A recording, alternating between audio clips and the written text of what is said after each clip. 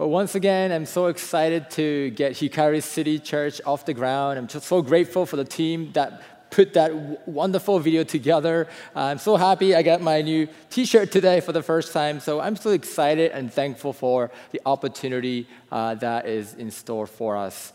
And today I want to just continue on with this idea of light. I mean, light is so essential, isn't it? You don't really think about it that much. You don't really realize it, how important light is, until you lose it. You know, like you go to a camp and you have no access to the fire or the light, and you notice in that moment how important light is to our life.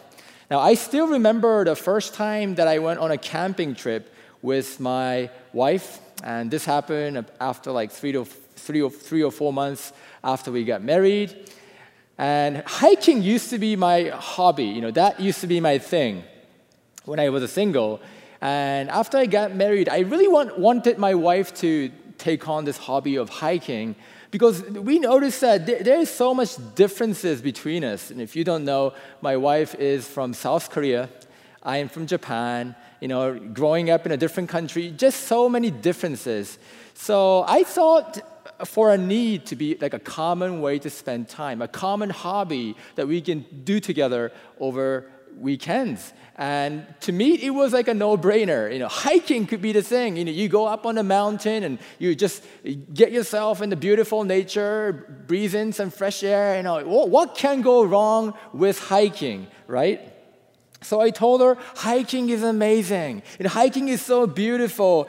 And for our first hiking expedition, I didn't want to just take her to a hiking, you know, go up on the mountain and hike. I wanted to have her, to let her have a full experience of hiking. So I told her, Sunny, when we go up on this mountain, we're not just going to hike on the mountain, but I will cook for you some nice meal. And so she was like, well, if there is food, maybe I will go. You know, the power of food, you know. So we drove on and a couple of hours away from Tokyo, and I still remember it was a beautiful day, blue sky, fresh air, and we just started hiking up on this mountain. And I was just having the best time of my life. This is so great. And I looked at my wife, and she was also having a good time, you know. And eventually, after about a couple of hours, we got to the peak. And I was like, yes, we're at the peak. And I was like, so far, so good. And here comes the highlight of the day, cooking in the mountain. So I took this noodle that I brought from home and these rice bowls, right? And as I was going through my backpack, I noticed something terrifying, so terrifying that it still gives me the chills, even to this day, whenever I think about this. That as I was going through the backpack, I noticed that I forgot to bring the metal pot, which you need to boil the water to cook these noodles. So I told her, Sunny, I have a good news and a bad news. The good news is that we have these rice balls, these delicious rice balls to munch on. And she was like, what's the bad news? And I told her, well, the bad news is that it seems like I didn't bring the metal pot, which means that we can't boil the water, so I guess I'm not cooking for you today. And as soon as I finished my sentence, my wife stood up, and without saying a word, she began walking down the mountain. I didn't know what was going on, and so I packed the stuff quickly, and I ran after her. And it was the most quiet hiking down the mountain. Like, I could literally hear the birds chirping, insects crawling on the floor. You know, silence is usually associated with this idea of peace and comfort. But this one, it was the most scary silence that I ever experienced. So that was our first and the last camping expedition that I went with my wife. Now, that is all to say that the light is so important, and we don't really realize it until we lose it. We lose access to it. Without the light, we can't do anything. We can't cook. We can't even boil the water. You'll be eating vegetable all day or rice bowls all day, and Without the light, you can't see, you have no social life. Without the light, there is no warmth, and eventually you will freeze to death. And that is why it is no coincidence that this scripture, the Word of God, says that God is light. Because without the light, without God as the light, we cannot live. Just as light is so essential to our physical life, this book is saying that the presence of God is so essential to our spiritual life. But the problem with us living in this world is that we go after all the different kinds of light. Not the light that God gives us, but we go after all the other lights. Instead of saying that God is the light, we say money is the light. Instead of saying that the Lord is my light and my salvation, we say education is my Lord and salvation, or my girlfriend is my Lord and salvation, or my work is my Lord and salvation. And these lights may give you some kind of pleasures and happiness momentarily, but you know and I know that those happiness and pleasure don't last. These lights will not be able to shine the light to some of the darkest, some of the ugliest parts of our hearts. I mean, why would celebrities, so many of them, decide to take their own life when they're surrounded by all these different lights? It's because there is a place in our hearts that no light in the world can reach. And today I want to talk about this one light that is from God that can reach the deepest corners of our heart. And this is the light that Jesus offers us. And before we open this word, I just want to pray for you and pray for myself as well. So if you could bow your heads with me. Father, thank you so much for this day. Would you speak to us today? Would you show us how beautiful, how amazing the light that you give us is? Shine your light upon us, oh God, today, so that we can be different, that we can no longer walk. We don't have to no longer walk in darkness, but walk in your light. Speak to us today, God. In Jesus' name I pray. Amen. So today we're going to look at the book of John, chapter 8. And I want you to picture yourself standing beside Jesus inside of this great temple in Jerusalem. And Jesus, in this scene, he's talking with these religious leaders called Pharisees. And he begins to say this. Again, Jesus spoke to them, saying, I am the light of the world. Whoever follows me will not walk in darkness, but will have the light of life. Now, to fully appreciate what Jesus is saying in this passage, we have to put ourselves in the shoes of the people living at that time. So just try to imagine that you are in a first century Jerusalem, and back then, this city was very dark. And I mean literally very dark. Obviously, it was before the street lights were invented. The only light that they had were lights that they made by burning olive oils. So it was a very dark world. And it says in chapter 7 that the event that we see in this chapter took place during one of the Jewish festivals called the Feast of Sukkot. Feast of Sukkot. Now, Sukkot means tabernacle or tent or booth. It means a temporary residence. And the origin of the feast dates all the way back to the Old Testament when the nation of Israel were living in Egypt as slaves. When you open the book of Exodus, you will see that God hears their cry and eventually rescues these people out of slavery, sends them out into the wilderness onto the promised land. And as the people were marching through the wilderness, God led the people with a pillar of cloud during the day and pillar of fire during the night. And during these times, people lived in sukkahs, in tents and booths. And every now and then, they would tear down the tent and go to a different place because they had to, obviously feed the cattle. And they would set up the tent again. And that was their life. And it says that they did this for a staggering 40 years. Just imagine living in tents for 40 years.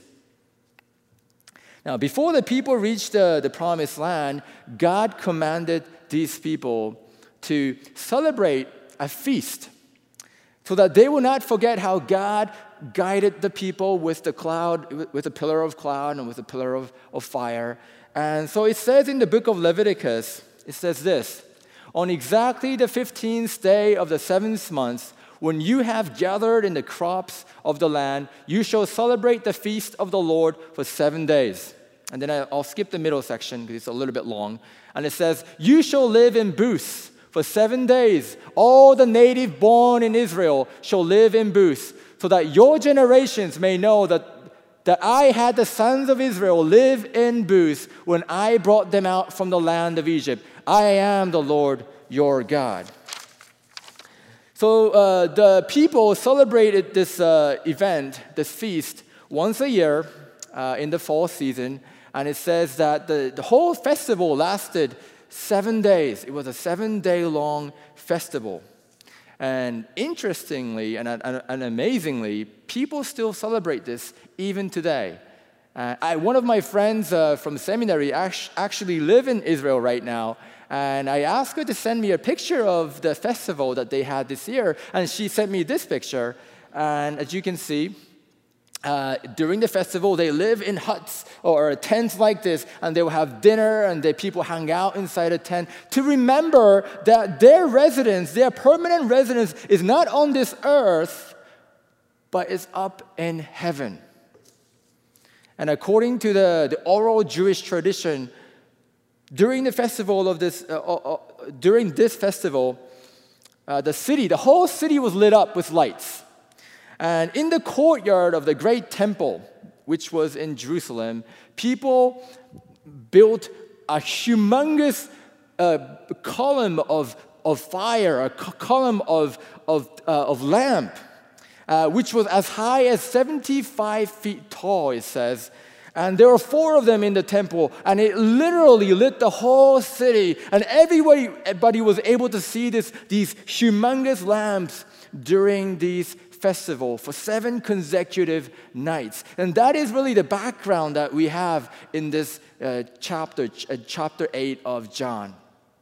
So as people were celebrating this event, lights everywhere, humongous lights in the temple, Jesus goes inside the temple and he says, I am the light of the world. Whoever follows me will not walk in darkness, but will have the light of life. Jesus was saying, I am this light.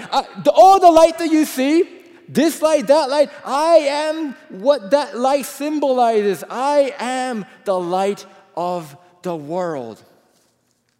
Now, when Jesus said this, again, he was speaking to the Pharisees, the religious leaders. Now, these people were the very people who were spearheading the observance of these festivals. But the irony was that these Pharisees refused to believe, refused to see that Jesus is the light of the world. Even though this festival was all about Jesus, it was all about remembering God of salvation, and they had Jesus right in front of them, right in their eyes, but they refused to believe that Jesus is that light that saves people, who came to save them. That was the irony. Sometimes we say things like, where are you, God? Why are you not showing up in my life? What are you doing, God? Don't we say this all the time? I say it. But the truth of the matter is that even if Jesus was standing right in front of you, if there are so many other lights that you're chasing after, you will not be able to see this light that is burning in front of you, the light of Jesus that is burning in front of you. For these religious leaders, Jesus was not the light, but their religion was the light. For these religious leaders, Jesus was not the light, but people's admiration and praise was the light. That was what they were living for. That was their joy. That was their hope. And because Jesus was not the light, but these things were their light, they failed to see Jesus as the light of the world. Even though Jesus was a very embodiment of the light of the world, they could not see the light that was in front of them. When you are going after a different light in the world, you will not be able to see the true light of the world. So I just wanted to ask you today, is Jesus your light? Do you see the true light of Jesus today? Or are you going after a different light? What light are you chasing after? Is it the light of money? Is it the light of relationships? Is it the light of pleasure and sex? Is it the light of wealth and promotion? Whatever that is, if you are chasing those lights, then you will have a difficult time seeing the true light in your life. You know, when I was living in Tokyo, every now and then I had this indescribable emptiness in my heart. And back then I had a job, a decent job. I had all these money to spend. But I had this emptiness, this dullness that was in my heart. And so whenever that happened, I would go into the city. And if you know Tokyo, it's a big city. There's lights everywhere, cars passing by, noise, people just walking. And you would think that it helped me to heal that emptiness, the loneliness.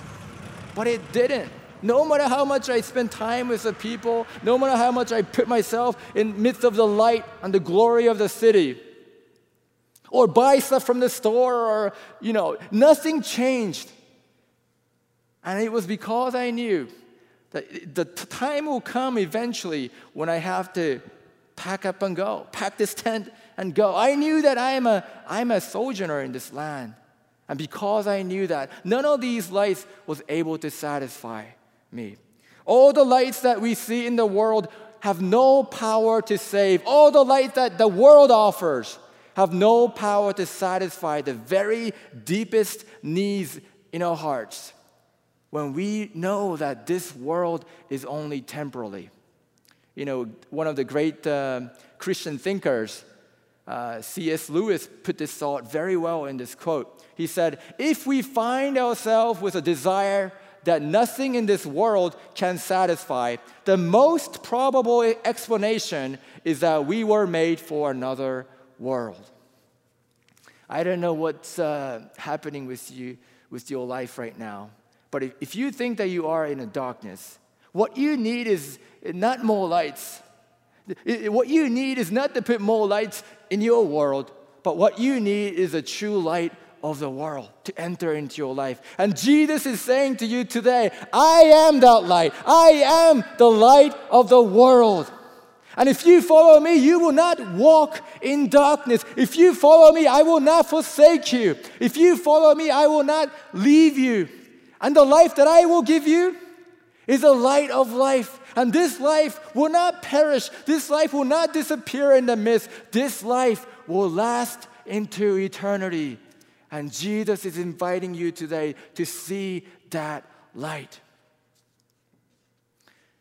But I guess the question is, how do we know that Jesus is the true light of the world? How do we know that Jesus is the light? That Jesus is light and all the other light in the world is different. How do we know that? And that was exactly the question that these Pharisees had. Now let's talk about the Pharisees. Now, Pharisees, if you grew up in a church and read the Bible at least once, you may not have a good impression of these people, Pharisees. But actually, Pharisees were a very admired people. They were very religious. They took the scripture, the word of God, very seriously. They kept the law. And they were one of the few people who raised their voice against the Roman government, the Roman rule, which everybody hated. So everybody loved the Pharisees. They respected the Pharisee. Whenever Pharisees was walking down the street, everybody was like, Pharisee. But when Jesus came, things changed. All the attention went to Jesus, not the Pharisee. So these religious leaders, they became jealous of Jesus. So when Jesus said, I am the light of the world, instead of believing in him, they responded like this. So the Pharisees said to him, you are bearing witness about yourself. Your testimony is not true. The Pharisees just couldn't stand Jesus. They knew that when Jesus said, "I am the light of the world," he was equating himself with God. They knew exactly what Jesus was saying. Jesus was saying that I am that pillar of fire that led the people out of Egypt. I am the God of salvation. And for that reason, Pharisees thought that Jesus was blaspheming against God. So they asked Jesus, "Well, you are making a very bold claim here. Now, to make that bold claim, do you have a witness? Where's your witness? Where's your proof? Show me the proof and I will believe that you are the light of the world." You know, during those times, whenever people wanted to make an important claim, you needed to have 2 or more witnesses. And the same applies with our modern world today, that, you know, in a criminal case at least, if you want to bring up a case, you can't just do it alone. You need a witness to substantiate your claim. So the Pharisees took advantage of that law and said, "Jesus, you claim to be the light of the world, but where are your witnesses? Is he hiding under the closet? Where is he? Show it to me. Where is the proof?" Then Jesus replies this. Jesus answered, "Even if I do bear witness about myself, my testimony is true. For I know where I came from and where I am going, but you do not know where I come from or where I am going." So Jesus was saying, I don't need a witness because my testimony is true. And we're like, is that even fair? Like, is that okay? I mean, Jesus, you're making a pretty bold claim here. I mean, don't you need a witness? But if you think about it a little bit, even in our time today, there are circumstances when we don't need any witness when we are making some kind of an important claim. And that is when we are talking about an obvious truth. For example, if I say that I am an alien from outer space, you know, nobody would believe me. My wife may believe me, but nobody else would believe me. And you'll be like, "Show me the proof. Have you taken a picture of your spaceship?" You know, I need a witness for that. But what if I say this? Well, let me tell you something. I am actually from Earth. I'm a human being. And you're like, duh, of course you're a human being. You don't need a witness for an obvious truth. And when Jesus was saying that my testimony is true and I don't need a witness because what I am saying, that I am a light of the world, is an obvious truth. And he gives the explanation for saying that this was an obvious truth. He says, "For I know where I came from and where I am going." He's saying that if you had known, Pharisees, if you had known where I came from and where I was going, then you would know that I was just making an obvious truth statement. Now, if you don't have Jesus today and you're living in darkness and you're asking yourself, is Jesus the light of the world? Is Jesus really different from all the other lights that I've been chasing after? Where is the proof? Show me the proof and I will believe. If you are asking that question, Jesus is telling you the same to you today. You need to know why Jesus came and where Jesus was going. Where did Jesus come from and where was Jesus going is the fundamental question that divides our world. And so where was Jesus going? Where did Jesus come from? And if you keep on reading this book, the book of John, or any of the gospel books, you will always end up in the story of Jesus going up on a small hill, carrying the cross. You will see that Jesus came from God, and he came to die on the cross for your sin and for my sins, for the sins of the whole world, because God knows that what is lurking in the darkest corner of our hearts, what is hidden in the ugliest part of our heart, is this thing called sin. And that is our fundamental problem. Our problem is not the fact that we don't have money. Our problem is not the fact that our relationship is broken. Our problem is not the fact that you lost your identity. Even though those are very important problems, but what feeds into those problems is the fundamental problem of sin. And the only person who can take away that problem of sin is Jesus. When Jesus was crucified on the cross, people stood and said, "Truly this was the Son of God." And no one in that moment demanded a witness. When Jesus resurrected from the dead, it was an obvious truth that Jesus is indeed the Son of God who came to take away our sins. The reason why we know that Jesus is the light of the world is because of his death and resurrection. We know that the light of Jesus is a true light. We know that the light of Jesus is the light of the world because only Jesus died for our sins. Your work didn't die for your sin. Your money didn't die for your sin. Your promotion never died for your sin. Only Jesus died for your sin. And for that reason, and for that reason alone, we can say that Jesus is the true light. And I just wanted to end this time with by telling you this story that I heard from a Japanese pastor. And his name is Pastor Honda. He has nothing to do with the car company, but it's a common name. He passed away about 20 years ago, a great pastor. And he was talking about this boy who had a father, and the father was a pastor. So he was a pastor's kid, if you will. And the boy had a lot of issues. He was in school, just a kid in elementary school.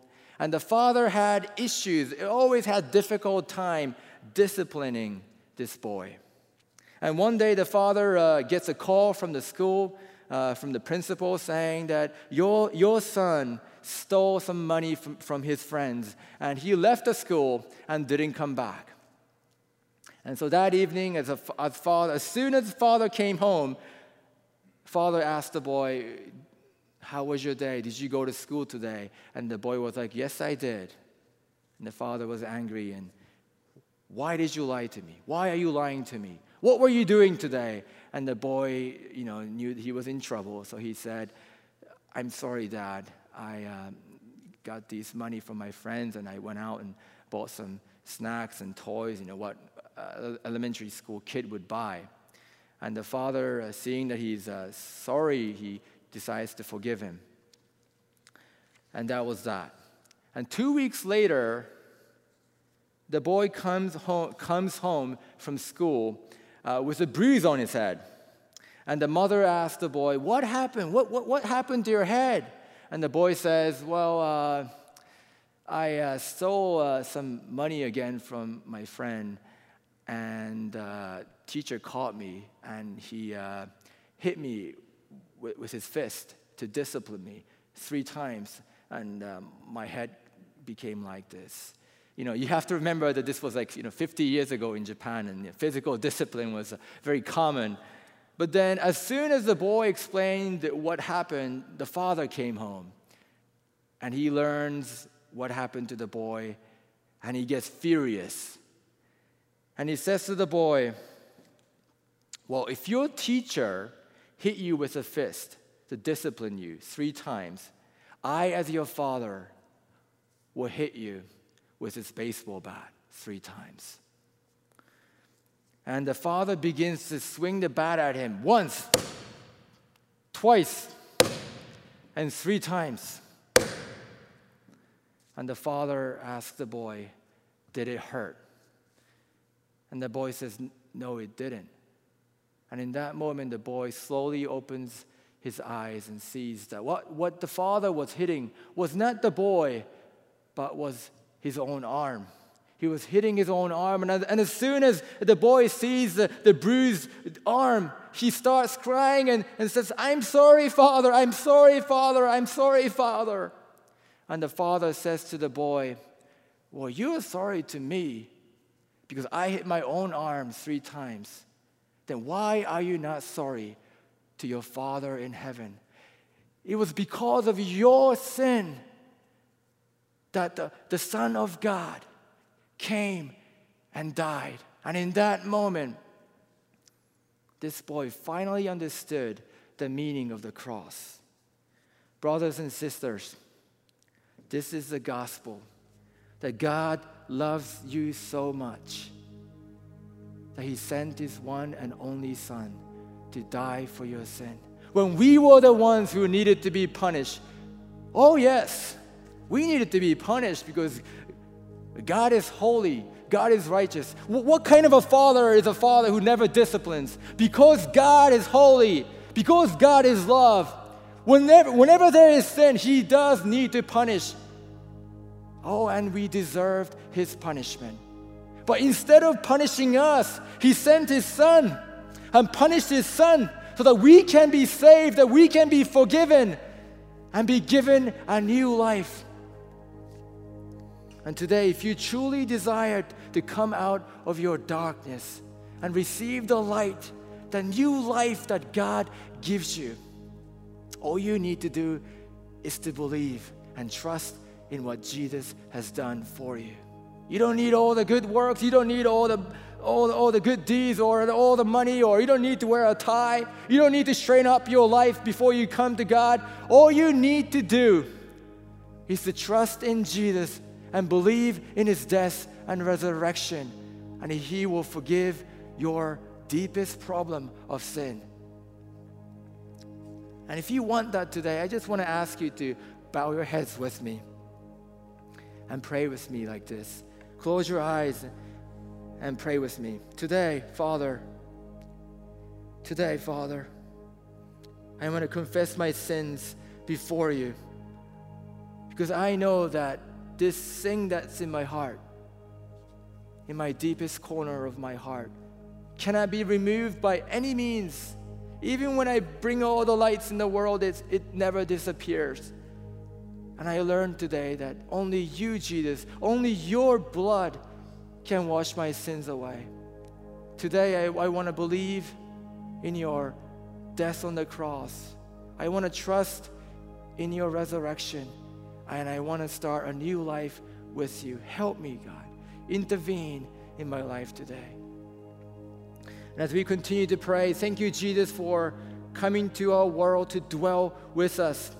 When we go through the dark places in our life this week, would you remind us, God, of that beautiful, wonderful pillar of fire that saved the nation? Would you remind us that we don't live in this permanent home on this earth, but our permanent house is in heaven?